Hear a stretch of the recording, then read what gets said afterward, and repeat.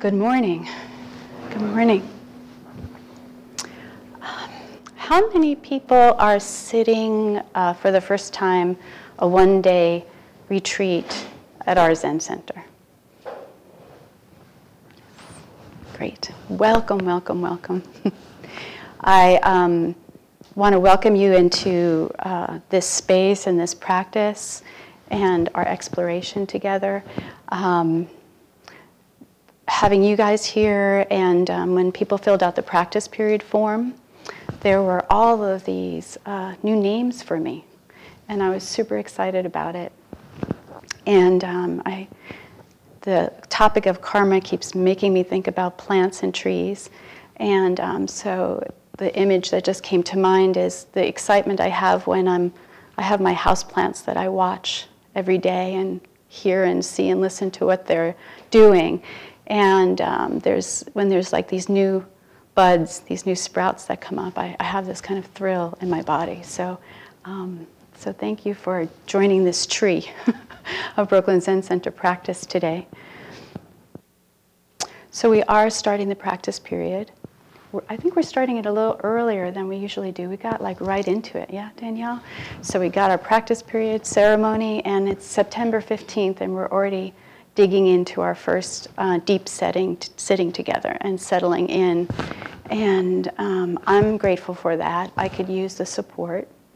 And I think we have so much to feel into and to study and to liberate, that to get started a little earlier, I think, is a wonderful thing. So, as most of you know, this practice period we're focusing on the topic of karma and rebirth. And I laugh at myself because when we were trying to decide what are we going to talk about, and I don't know, Greg, I think you mentioned it, or I don't know how the idea came up, but the idea of karma came up, and I thought, great, I know all about karma, this is good, this is what we do, this is my job as a therapist, we're always just looking at karmic conditioning, this will be easy. And then I recommitted to my study of it. And I also, as I did that, and then as we began to talk about it here, I think we talked about it in a second Saturday, and we started to open up the idea of talking about karma. And then I realized there is so much to this topic, and so much to the word itself. So I feel as if I feel more humble, I feel like I need to be more careful, and that this is a process by which we are going to kind of unpack something in a more explicit way that underlies the whole Buddhist practice. It's like the architecture underneath all of the teachings. We're always referring back to karma, but we don't necessarily talk about what is karma and what do we mean by it. And the other thing I realized pretty quickly on is to think about how harmful this word has been, how harmful the word can be used as. And so it comes out of a very different time and a very different cosmology than we live in right now. And it has been misunderstood and also used. It's been used to justify oppressive social structures. It has been conflated with this idea of fate, so that there's this predetermined destiny or punishment that gets doled out based on an action. It has been used to justify a certain kind of suffering or a passivity in the face of suffering. Or this kind of moralistic, judgmental force in the world. So, like anything, a word or a teaching can be used for harm or for good. And so I feel a sensitivity to being very careful for myself and seeing if we can be careful together as we unpack this. I also appreciate the process by which the wisdom of this teaching arises in community. So we were, some of you were at Watershed this summer, and we unpacked over the course of a week a teaching, the Sendokai, a poem. And when I first on my own studied this and looked at it, I had, based on my own karmic conditioning, certain ideas or concepts or ways I thought about it. And then through this course of sitting together, studying together, confronting and challenging each other, the jewel of that teaching came alive. And I think this is the way it happens. And so for me, as I sat down and started to study karma in preparation for this talk, it was so fun because, I thought this is simple, and then I'd read this, and then I'd read this, and then I'd read that. I'm like, holy moly, there's this, and there's this. And then I started trying to write it down and organize it. And I started getting anxious. How the hell am I going to talk about this? I'm confused, and I don't know. I really can't figure this out on my own. And as I questions came up, and then I tried to scramble for ground, and there wasn't enough ground for me, or there wasn't enough pages, and I know I did not want to impose on you a 1,500 page essay on karma. I had this relief happen because I could just let it go. I don't know, and I'm not going to know up here. Yet it is important to try to start to talk about it. So I'm coming from, in this talk right now, my main motivation is to encourage you around practice. That's always the role of a talk. And to see if we can, today in our sitting, kind of sit with something about karma that might come out of what you're hearing today. But please don't use it as a way to start getting confused and distracted up in your head. Then I'm causing harm. So we're just going to take this and lightly offer it back into our bodies and see what happens. So one of the frameworks that I thought was really helpful, because we have a bunch of books that we're going to look at, and our wonderful librarians are very creatively offering to help put together books around karma and have them available in the library. And that we're also welcoming in different frameworks for looking at karma. And I'll explain what I mean by karma in a minute. But so this is one of the books that, if you're interested in understanding it a little bit more historically as well as in more detail, Exploring Karma and Rebirth by Nagya Priya. It's a wonderful book, and it's very accessible. So in this book, he starts off with this this offering by this theologian, Paul Tillich. And he talks about this idea, Tillich, of what's called an unbroken myth, which is a myth that is believed to be literally true. And then takes that and says, can we look at broken myths? So maybe at some point or another, this idea of karma was seen to be literally true, embedded in a particular context with a different cosmology, but now the myth is broken open, that perhaps historical facts kind of have bore in on this notion of karma, but that it still has deep significance for us. It still holds a truth for us, a value and a meaning, not in a literal sense. And then there's that idea was taken one bit further, and there was an idea of what's called a myth broken open. And this feels really like Zen to me, that the meaning of a myth is something hidden. And if we want to taste it, we must break it open. So this is the kind of request or offering for the practice period is how do we, like a koan, take this myth and break it open for ourselves. It's alive and real in a way that could be seen as helpful.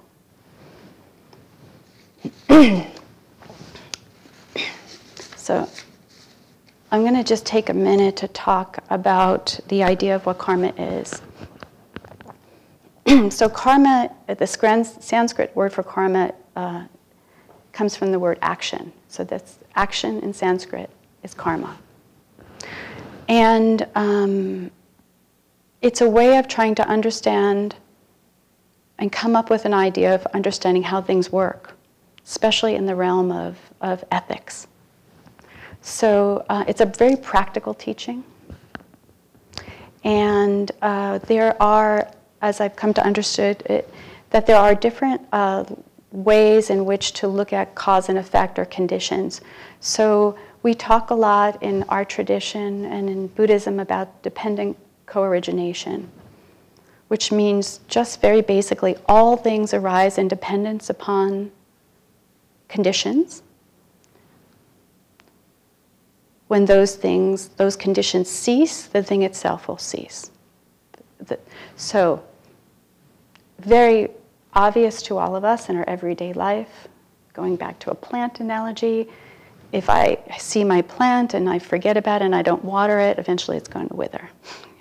That's a condition upon which it thrives or ceases. And the idea about karma is that it's a very specific application of the myriad arising of causes and conditions. And karma is only looking at causes and conditions in the realm of ethics or morality. And so it's just a subset of dependent co-origination. And that's important because besides what we do, there are all of these other kinds of non-moral factors impacting things. And when we look at karma, we're looking at it in a very specific way. So when we say our actions have impact, we're looking at, we're narrowing it down because karma, at least as Buddhists understand it, is focused on intention. So what we're looking at all the time is not just our actions of body, mind, and speech. And this is what we do all the time. This is what we're asked to do in practice. This is what we're asked to do in every moment of Zazen.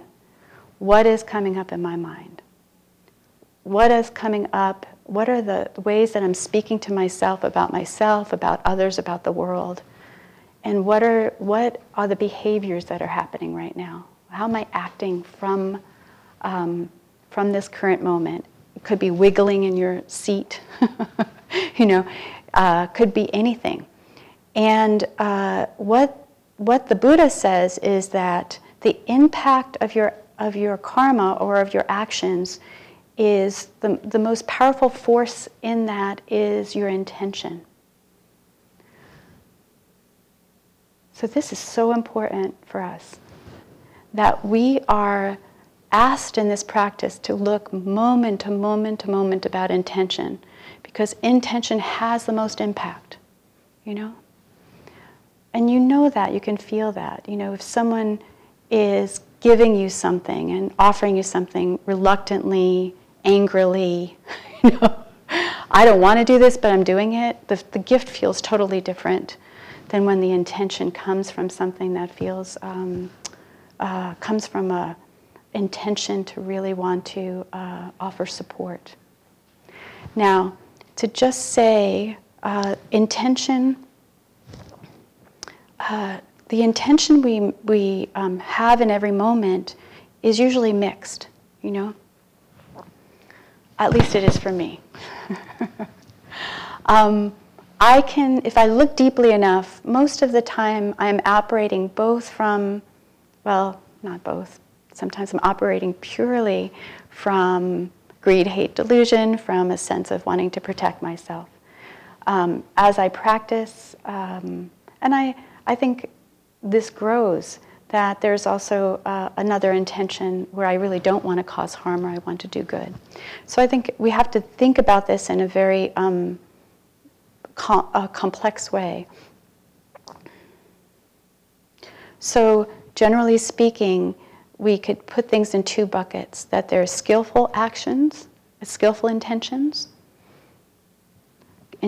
grounded in generosity or compassion or wisdom, and then there's unskillful intentions, those grounded in craving, aversion, and ignorance. And I want to say that, one of the really important things for ourselves and for our world right now, and I want to talk more about this, is that just because we choose to ignore our intentions, just because we choose to ignore the moral force in the universe, does not mean we're not subject to it.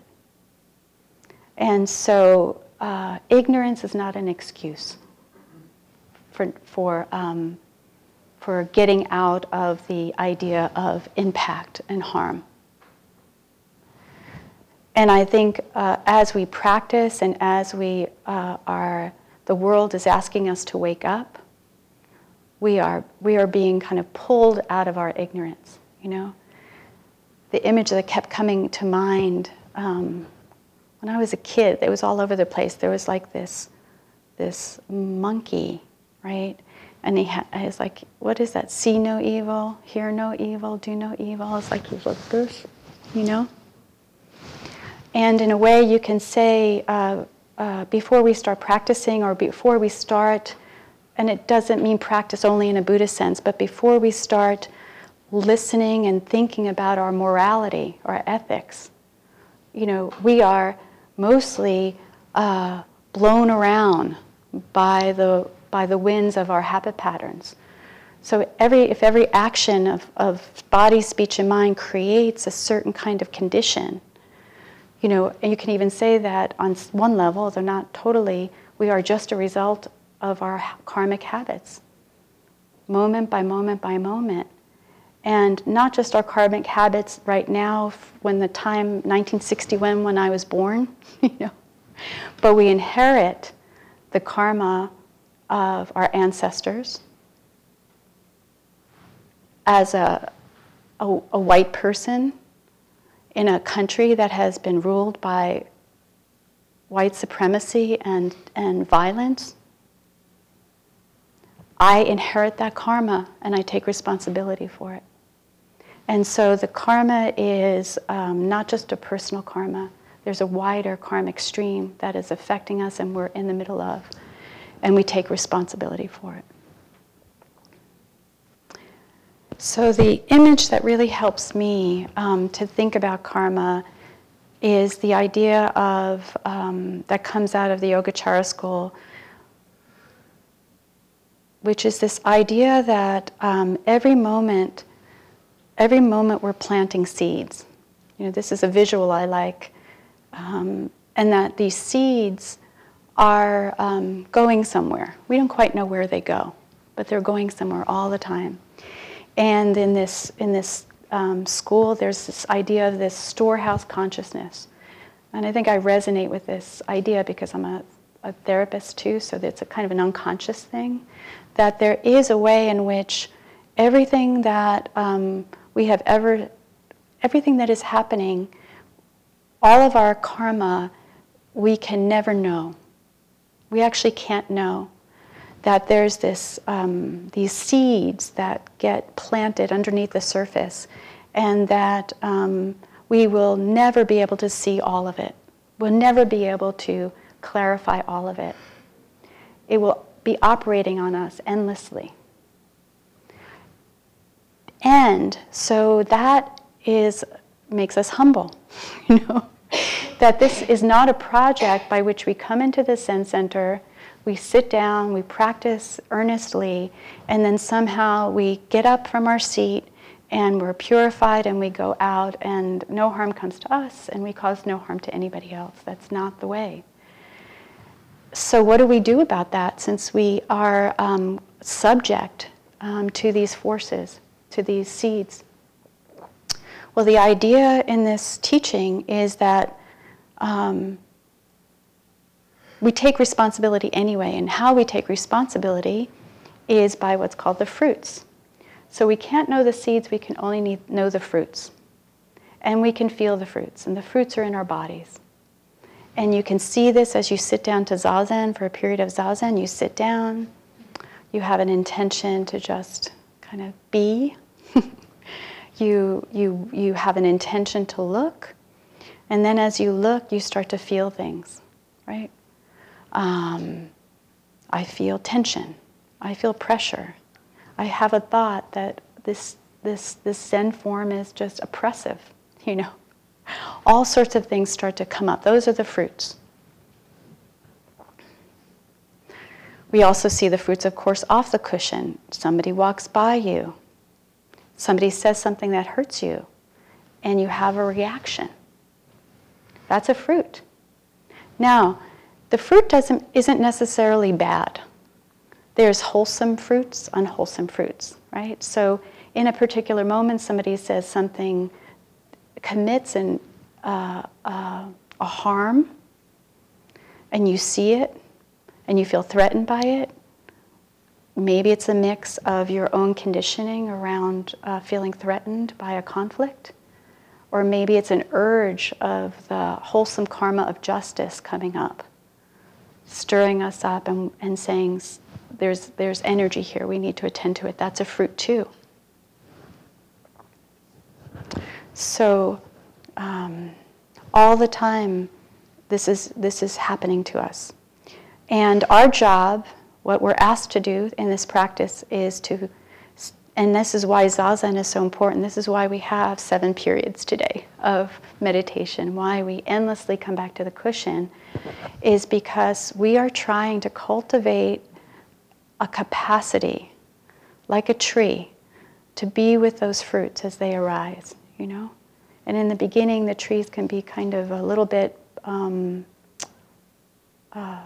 threatened by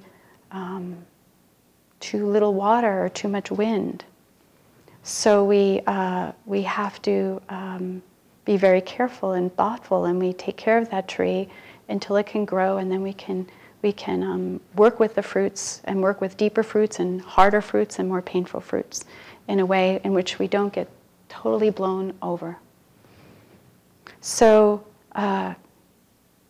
holding arising unwholesome karmic fruits in compassion and mindfulness and wisdom, that's the way we stop reseeding unwholesome karma.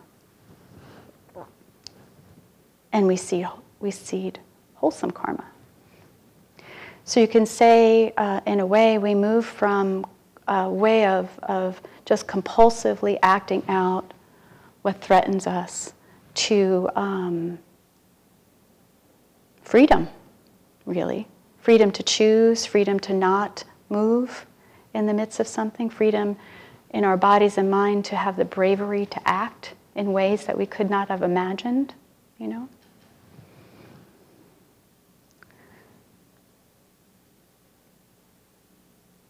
So as I was exploring this, I was thinking, this is all good and fine. But how did I get to Zen Center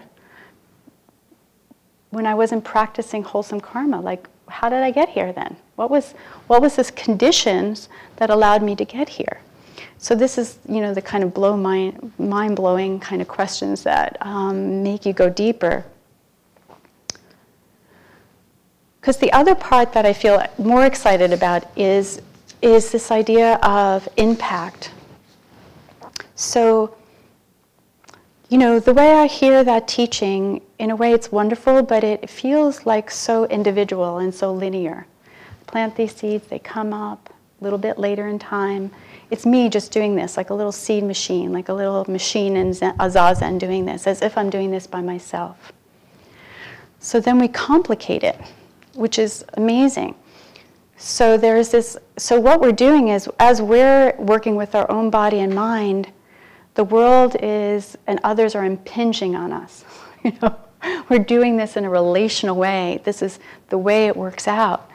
So you may think you're all well and good and feeling okay, and then you get up and you read something, or somebody looks at you in a particular way, and then all of a sudden all the fruits are there, right? Okay. So this is actually a really good thing. This is what we need. This is why we do practice in Sangha. We practice this stability, and then we, I think in the beginning, you could feel like how we respond to impingement before we start practicing, or while we're practicing. Something threatens us, it impinges us. We feel stress or tension or anger. We, start to try to do this again. We use our privilege, the privilege born of a particular position of power to try to avoid being impinged upon. Being asked to start to loosen up that sense of self. The practice period impinges on us, When are you going to show up? Write it down. Tell us about it. Are you here? The Ino gently comes over and says, why aren't you in the Zendo? Are you okay? So we do this in this Sangha. But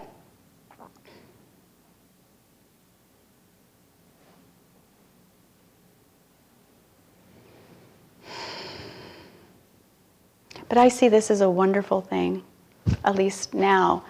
And it's not to say I don't have fear. It's not to say I don't feel threatened. I feel threatened all the time. I feel discomfort all the time in a particular way, because through the inevitable practice, the practice inevitably opens us up to life more. And it softens some of that compulsive habit of body, mind, and speech in which we are only acting out in a way that solidifies self. So the process is we soften and we open, and as we open, we actually sometimes feel more discomfort. We can't ignore the wake-up calls, We use our own understanding about suffering to see the suffering of others. In this book he says, suffering is an imaginative act, which means that our capacity to suffer and to feel the suffering of others expands proportionately as we learn to live in the larger emotional world, one which is more connected to other beings. He says human beings, I say all beings, We notice, we hear about, if we open up our senses, that there are sea turtles dying, their bellies are filled with plastic, We're hearing the louding, the cries, trying to get the cotton out of our ears from this history of structural racism in our country, begging us, demanding that we wake up to this. And wake up to it not in an intellectual distance way, or like, I'm going to go on a march, that's so important. But how does that history live in our bodies?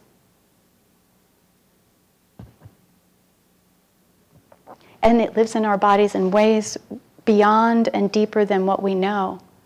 And we can't even figure out or know what those fruits are, or that harm, or that impact, until we allow ourselves to open up to things that threaten us. How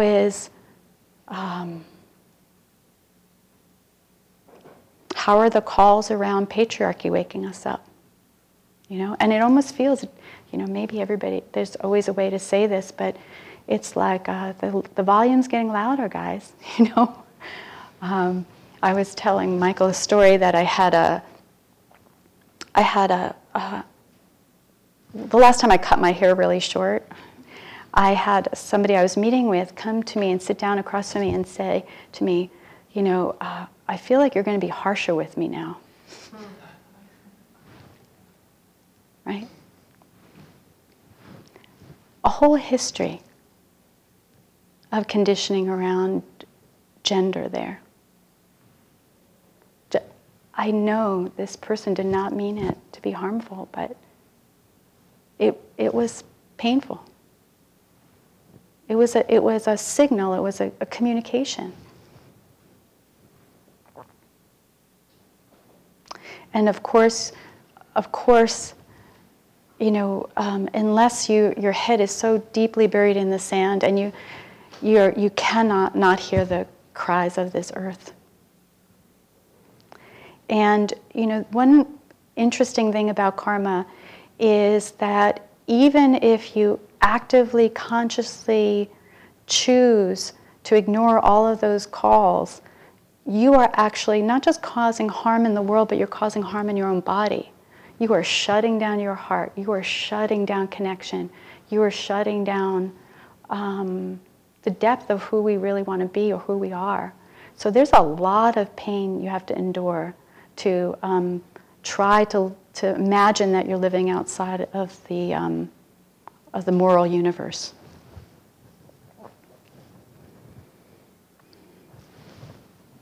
So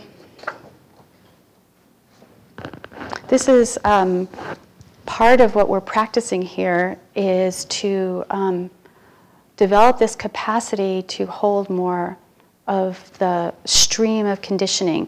And we say from beginningless greed, hate, and delusion. This exists before we were born. It will exist after we leave. So that helps you to just not take it up as a project. You think you're going to cross off your to-do list, and it's okay. We can relax in that. And we don't even have to be, this was really a thought I had or a belief I had, and I think it was part of maybe a misunderstanding of the teachings as they were passed to me as I was developing, which is, I thought if I practiced long enough that, and especially if I was going to sit in this seat, that I should have no more fear left. My teachers didn't look like they had fear. They didn't talk about their fear. They seemed as if, they were having an ability to live in this easeful way.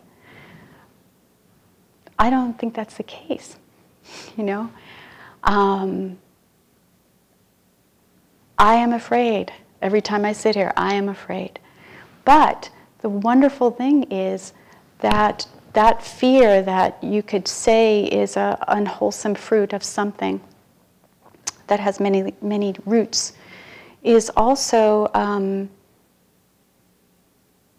even say it's part of me starting to wake up. That fear helped to try to support me in thinking, how am I going to do something to get outside of this fear?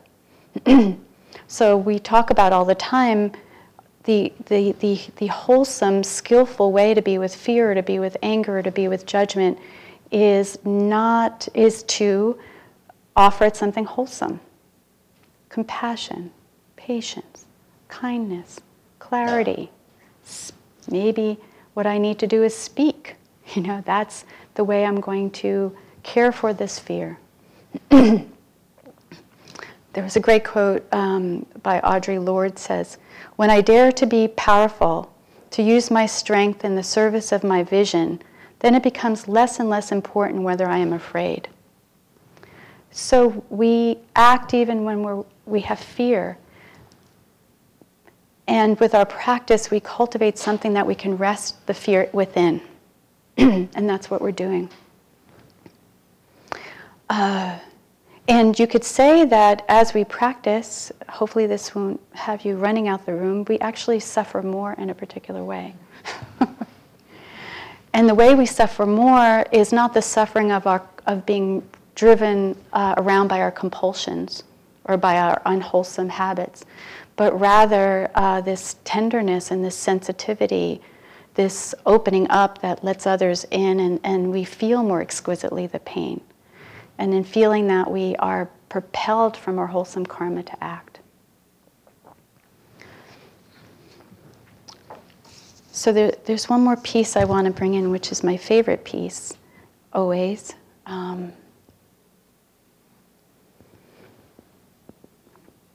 Is that, in this idea of causality of dependent co-origination, there's actually 5 realms of dependent co-origination. And I'm not going to talk about all, I'm going to only talk about one. So there are, there is physical dependent co-origination, things that arise, causes and conditions based on the physical nature of things. There's another one that's biological, mental, then there's ethical and spiritual.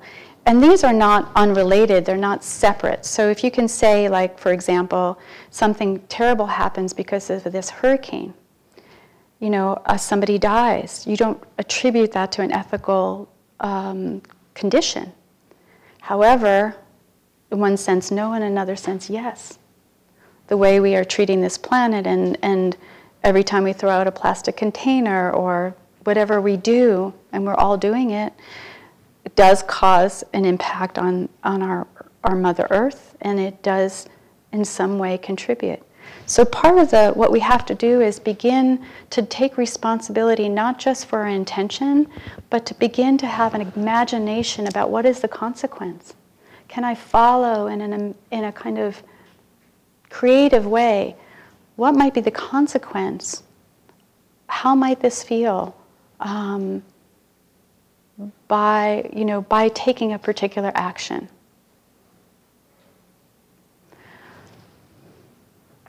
So it asks a lot of us. This practice asks a lot of us. But the good news is, and this is what goes back to this beautiful poem by poem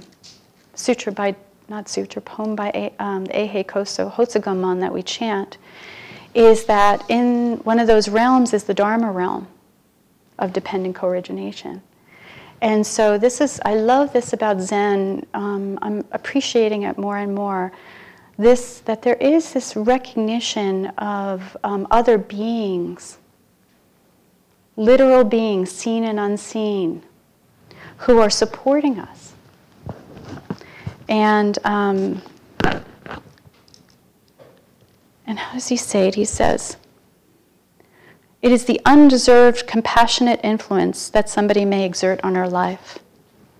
We might not deserve that compassion, but we're getting it anyway.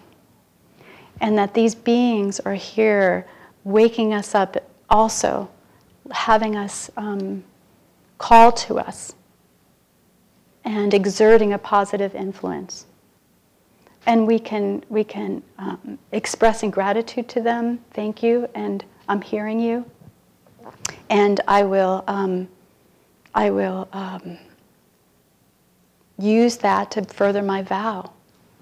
So I think that's really helpful because it helps us get out of an egoic, separate self, or just a kind of a human supremacy. You know, that everything can be reduced down to a kind of rational formula. That there's, again, back to this mystery. How did we all come to be in this room at this moment together? Incredibly different experiences, trajectories, conditioning. So this is part of the forces helping us to wake up. And the other part I really love from an image perspective, it's swirling, it's dancing. We're all these streams interacting with each other. That feels kind of fun for me to think about, that we're in this swirl. And that can help us relax and release this tension that we have to figure it out, or we have to do it, or we have to make sure we address harm as if we're alone in this. We're not alone in it. And the Sangha can help us feel we're not alone in it. If we, as we gain stability and go out into other fields of folks doing beautiful work to undo harm in activist communities, religious communities, all kinds of communities, we can open up to them and rest in that and have them impinge on us and challenge us and open us up more. And we need that because we're always within our own paradigm. When last year when Seb and I did this Sacred Feminine workshop, one of the biggest takeaways for me was how much and when I went to Union last week, there was kind of a heartbreak because I grew up within Soto Zen. I was like a baby in Soto Zen. I was like reparented, and I was an adolescent where all I did was hate my teachers and yell at them. I grew up literally and spiritually in Soto Zen. And I love it. But I was also limited by my view of it. And I also realized that as lovely as this offering is, it also can cause harm. So, what is it? I have to think about this. What is it to be a white woman in a Japanese garb? I have a deep feeling of respect for what I'm doing, but that might not feel that way to somebody. I also, in the Sacred Feminine, we had people from other communities, from Insight and Circle Sangha, and I got to feel like, oh, there's so many assumptions I have within my framework, and I can't even see some of the ways that it causes harm because I'm so inside of it. So, and that's not to throw it away, but that's part of the impingement that I appreciate, and I appreciate how we're doing that at Brooklyn Zen Center. And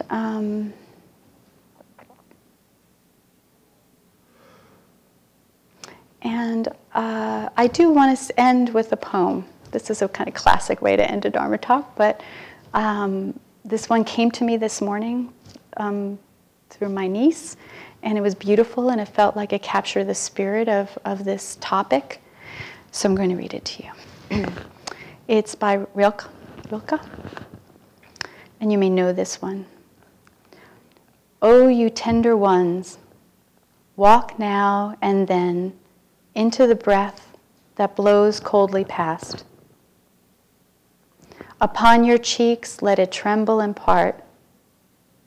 Behind you it will tremble together again. Oh, you blessed ones, you who are whole, you who seem the beginning of hearts, bows for the arrows and the arrow's target. Tear bright, your lips more eternally smile. Don't be afraid to suffer. Return that heaviness to the earth's own weight. Heavy are the mountains, heavy are the seas. Even the small trees you planted as children have long since become too heavy. You could not carry them now. But the winds, but the spaces.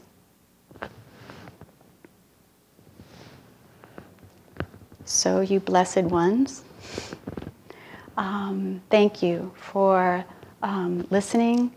Thank you for having a vow to sit today, to feel and open up to this beginningless greed, hate, and delusion, as well as this beginningless and endless grace.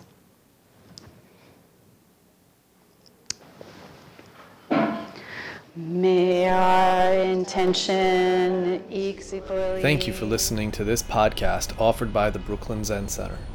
Our programs are given free of charge and made possible by the donations we receive. For more information on supporting Brooklyn Zen Center, please visit the giving section of brooklynzen.org.